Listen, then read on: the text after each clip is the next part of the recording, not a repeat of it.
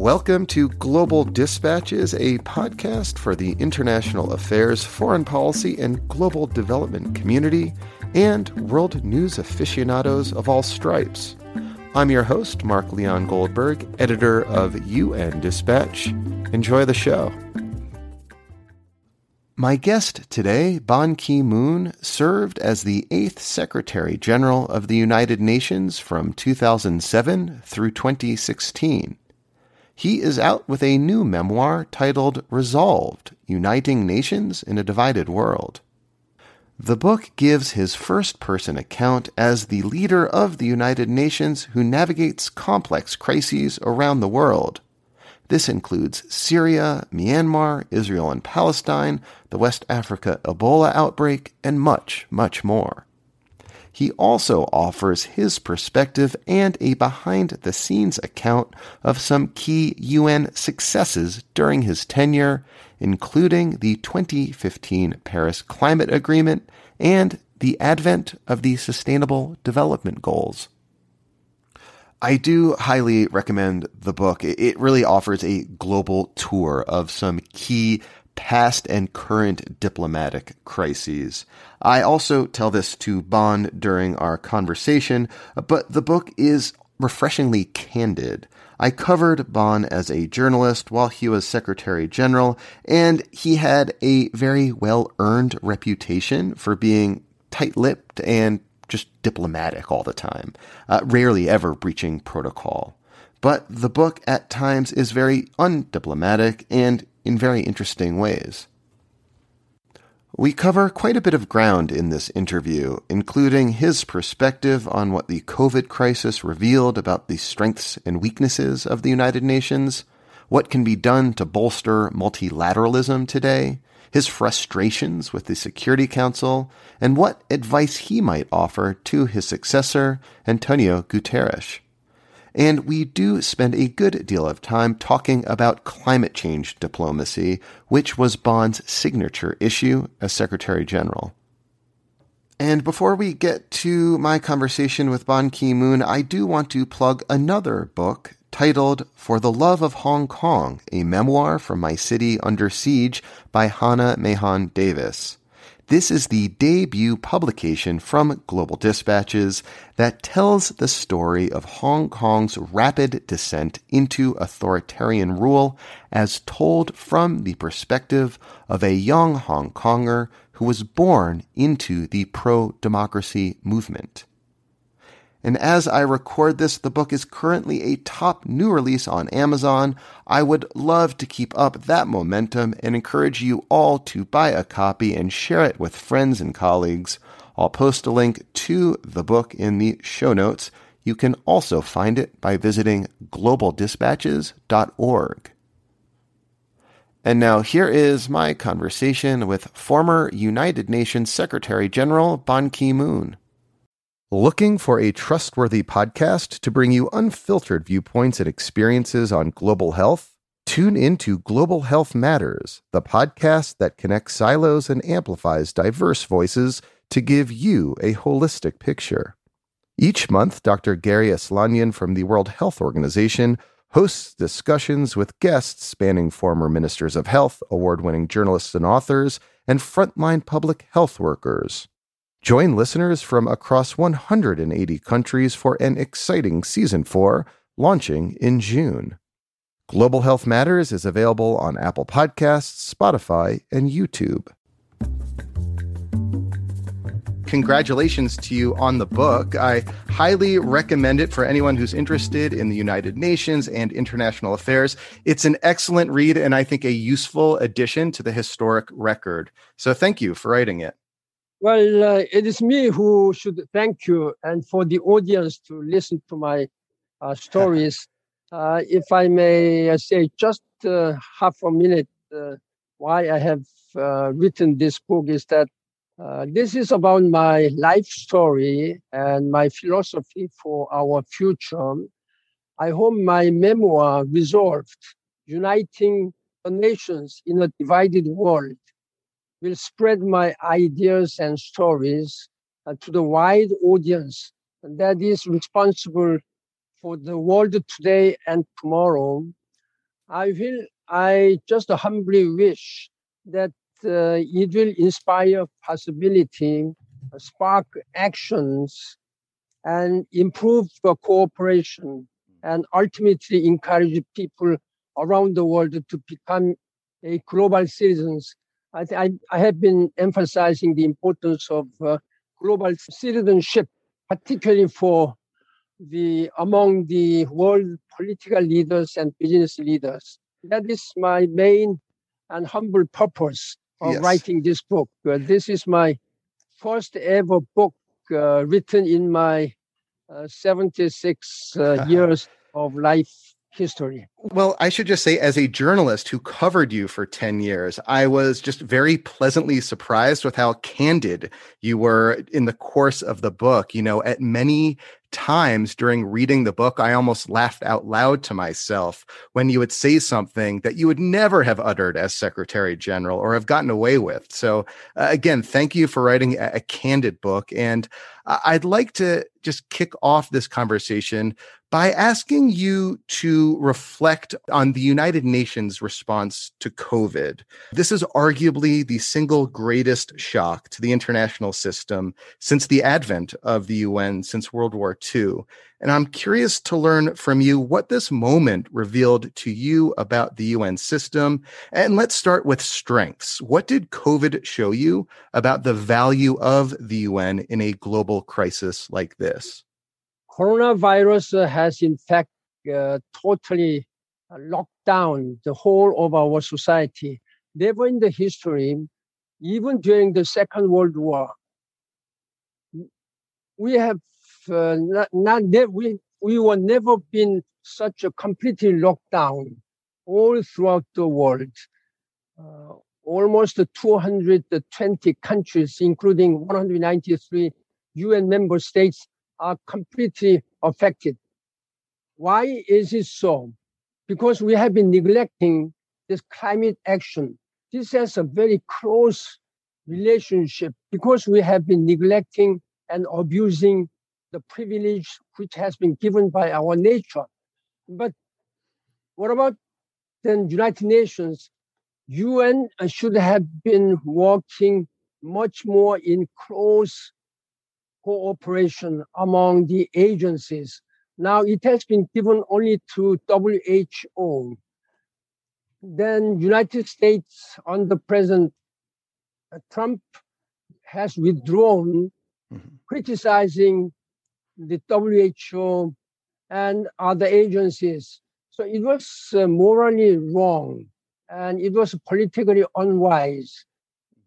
Look at the case of Ebola in 2014, when Ebola just spread to Western African countries. I had a very close relationship, cooperation with WHO Director General Margaret Chan, and we have mobilized all the agencies, all the countries together. Mm-hmm. Now, it has been given to just the WHO, and WHO has been very much isolated because US has withdrawn and criticizing. For the first time in history of the United Nations, during my time in 2014, United Nations has established UNMIR, United Nations Ebola Emergency Response Mission. Under this UNMIR system, led by me and working very closely with the US President Obama and WHO, World Bank, and IMF, we have been really mobilizing all tools, agencies of the United Nations. With that, we were able to rapidly eradicate Ebola, which swept Liberia, Sierra Leone, and Guinea at the time. This was the one lesson which we have to do. We should have done. I telephoned to Tedros, Director General of WHO, at the beginning of this March last year. Why don't you mobilize a whole United Nations system? This is one lesson which we have to learn. Yes. I remember in your book, you discussed that phone call you had with Dr. Tedros, urging him to mobilize all the UN agencies and not just let the burden of COVID fall exclusively on the shoulders of the World Health Organization. Your answer to that question about COVID and the UN leads nicely to my next question, which is about multilateralism in the world today. You know, these last few years have been very challenging times for multilateralism, with, among other things, the previous U.S. administration, as you just cited, withdrawing from key multilateral agencies. I've had a former diplomat on the show before who likened multilateralism to a muscle and needs to be used or it will weaken and atrophy. So what today can be done to more robustly strengthen multilateralism?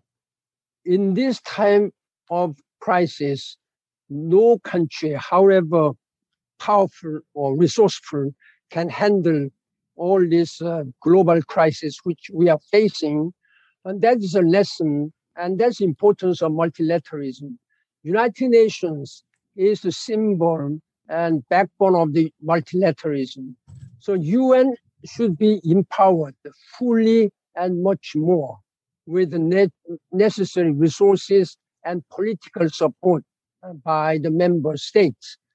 Now, particularly during the time of President Trump of the United States, multilateralism became in disarray. US, which has been the champion in human rights, withdrew from the Human Rights Council. In fact, Human Rights Council was created as a reform measure at the strong request of United States in 2006. From Human Rights Commission was made into Human Rights Council. Mm-hmm. Then they withdrew from JCPOA, they withdrew from WHO, and they have been taking the policy of America first. That leadership missing in the global diplomacy has made the multilateralism in disarray. Everybody, every country was going for themselves. That is why we are suffering from this corona pandemic. No one will be safe and secured until everyone is safe and supported. That is the hard lessons which we have learned this time. I am very pleased to see President Joe Biden as his first presidential act to return to Paris Climate Change Agreement, and also he is leading, try to mobilize multilateral forces.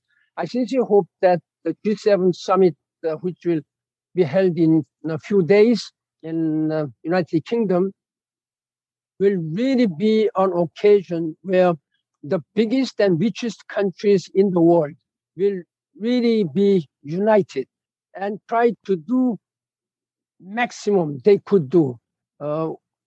First things, I think they should save the lives of human beings around the world, particularly those countries in the developing world. They are helpless to take care of themselves. Therefore, I joined many world leaders, former world leaders, 230 world leaders, and that G7 leaders, a letter of appeal to G7 leaders that they should really mobilize the necessary funding, at least more than $40 billion to provide vaccines and all this medical equipment, resuscitate the economy. So they have political and moral responsibility. That is the importance of G7. Now that multilateralism is now coming back. At the same time, we really hope that those countries like G20, they should be fully united to address this current crisis. That's my sincere hope as former Secretary General.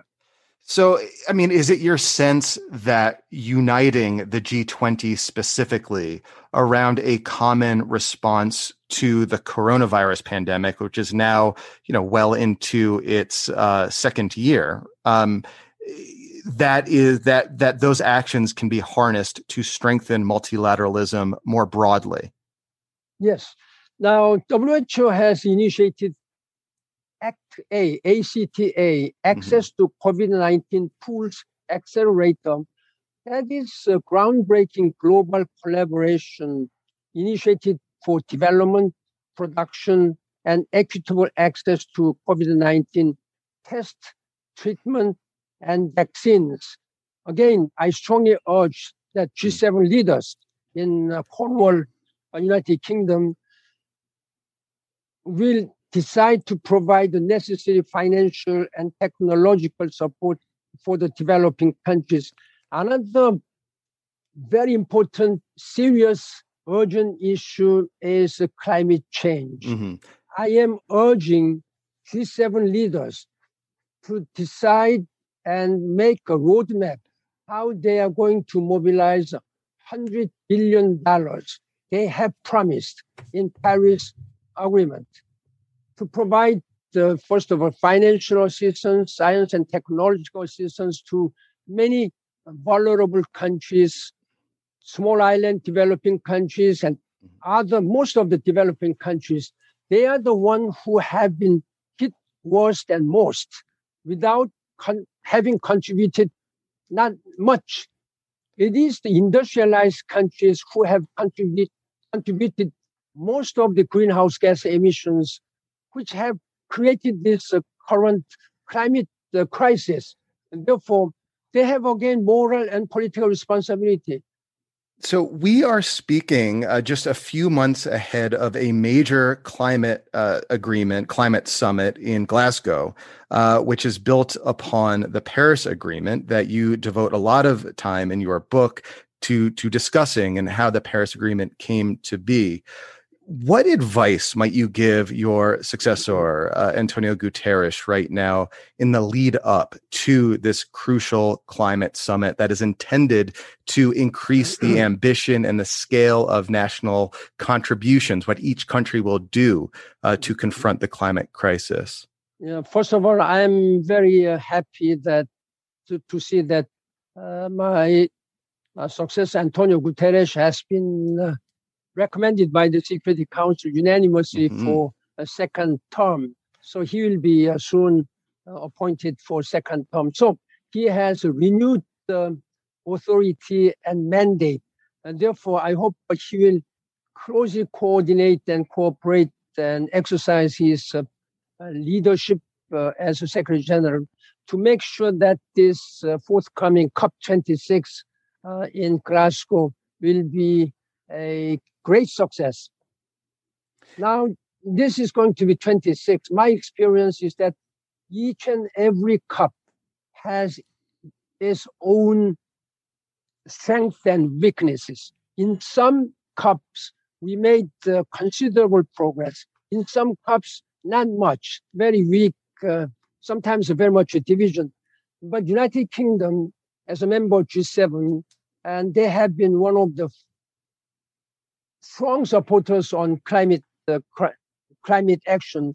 Therefore, I really hope that we will know that the curve is bending to a sustainable future of less than 1.5 degrees Celsius above warming, that the biggest emitters, will have made ambitious commitment to cut emissions by more than 50% in their nationally determined contributions.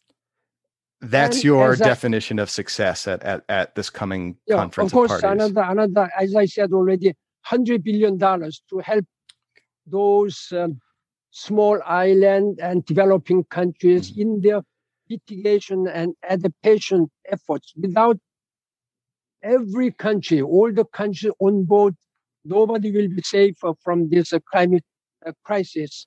That is what I'd like to emphasize. I'd like to also hope the language will have changed from build back better after COVID-19 to building forward with equality, justice, and sustainability, leaving no one behind.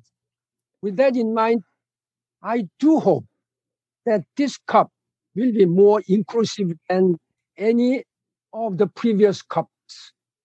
While that may be challenging given the pandemic, now more than ever, it is more important than ever that those voices from the, I'm sorry.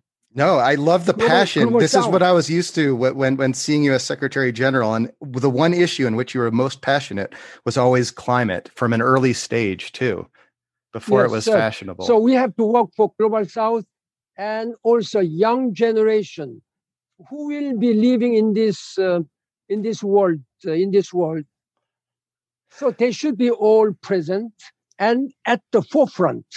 Mm-hmm. It's not only right thing to do to put those most at risk at the center of discussion, but it's also shown to be more effective to climate outcomes. There should be a firm commitment for net zero carbon neutrality by 2050. Like most important countries, the United States, European Union, Japan, Korea have made it a firm commitment. China even made a commitment for net zero by 2060. We can understand the magnanimity and size of China's challenges. 2060 was welcomed by world leaders. So this is my strong message. So throughout your book and in your answer to me just now, you reaffirm and you discuss throughout that global problems like climate change require global solutions. One of the key global problems today is rising authoritarianism and democratic decline. And this is a global problem. No region is immune. This is happening everywhere around the world. But is this the kind of problem that has a global solution? Is there a multilateralist answer to the challenge of rising authoritarianism? Now, in this 21st century, when democracy and the human rights and justice and all these important principles enshrined in the Charter of the United Nations should have been much more widely disseminated and practiced. But as we are entering into as we have already entered into 21st century, where we have full use of science and technology and much better, tools to make our life much more prosperous and convenient. But when it comes to political scene, there are more and more people are becoming more abusing their rights as mandated by their own people. This is because the role of the United Nations, particularly the Security Council, is not exercising their duty and their right enshrined in the Charter of the United Nations. Because of the division of the Security Council, what have they done for the case of Syria? It's already 10 years, exactly 10 years since 2011, now 2021. 6.6 million people from Syria have fled their country, become refugees. And the remaining all people are now living under extremely difficult economic situation because Syria Security Council has not been able to take any action. Even humanitarian actions have been vetoed by some of the permanent members of the Security Council. So that is what we have been seeing. This is not justice. This is not right. That is why people are crying out for the reform of the Security Council. Now, again, there are many regional blocs, regional groups, like League of Arab States, African Union, ASEAN, or American OAS, etc., etc. These regional groups should be also empowered. They should be much more engaged in their regional issues, but mostly they are divided. That is a very sad phenomena at this time. As a Secretary General, I have been really engaging with each and every leader, whether they are democratic or undemocratic. But I have been really urging them that you should work for their own people. It's not right. It's not justice. Justice will prevail. You may just go like this way. The justice will prevail, if not now, tomorrow. If not tomorrow, soon, surely in the very near future. This is why we have established the ICC, International Criminal Court. But because of the division again for the Security Council is not able to recommend to indict those responsible people to ICC. Going forward, as you mentioned earlier, we're speaking just as your successor, Antonio Guterres, was recommended by the Security Council, despite the divisions that you just articulated, for another 5-year term. Over the course of the next 5 years, what will you be looking towards to suggest to you whether or not the United Nations is succeeding or failing in living up to its ideals? The United Nations should be successful, must be successful. That's the national, international organization created by whole world's people. This is the place where almost all the nations, small and big, powerful or weak, or rich and poor. So this is the only forum where we can really discuss a whole world's program. We have so many subsidiary organizations. We have so many, at least 16 specialized agencies where each and every issues which we are now going through, experiencing in this world, including climate and human rights and development, can be discussed. Again, during my time in 2015, the United Nations has presented two most ambitious, most far-reaching visions. That is a climate change agreement, Paris Climate Change Agreement, and also 17 goals with the Sustainable Development Goals. 17 goals cover each and every aspect of human lives and our nature. If we really implement all these 17 goals by 2030, there will be nobody will suffer from abject poverty, nobody will suffer from injustice, human rights issues, men and women, and our world's people will be able to live harmoniously with our nature. That is the vision. I think that's the most far-reaching, most ambitious and far-reaching vision the United Nations has been presented. Those two visions must be held and implemented with the wholehearted support and participation of all the countries. Well, Mr. Secretary General, thank you so much for your time and for your passion on these issues. And again, the book is a wonderful tour around the world. It's a very valuable addition to anyone who wants to learn more about the United Nations and international affairs and about you. It's a great personal story as well. So thank you. Thank you very much for this opportunity. Thank you. All right. Thank you all for listening. Thank you to Ban Ki-moon. That was great. And his book is out this June from Columbia University Press.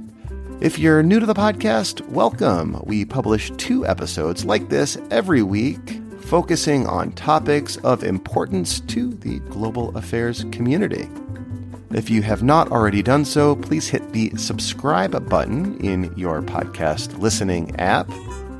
And if you are a regular listener and you have a suggestion for me of people you'd like me to interview or topics you'd like me to cover, please hit me up on Twitter at Mark L. Goldberg, or you can send me an email using the contact button on globaldispatchespodcast.com. Thank you all. See you next time. Bye.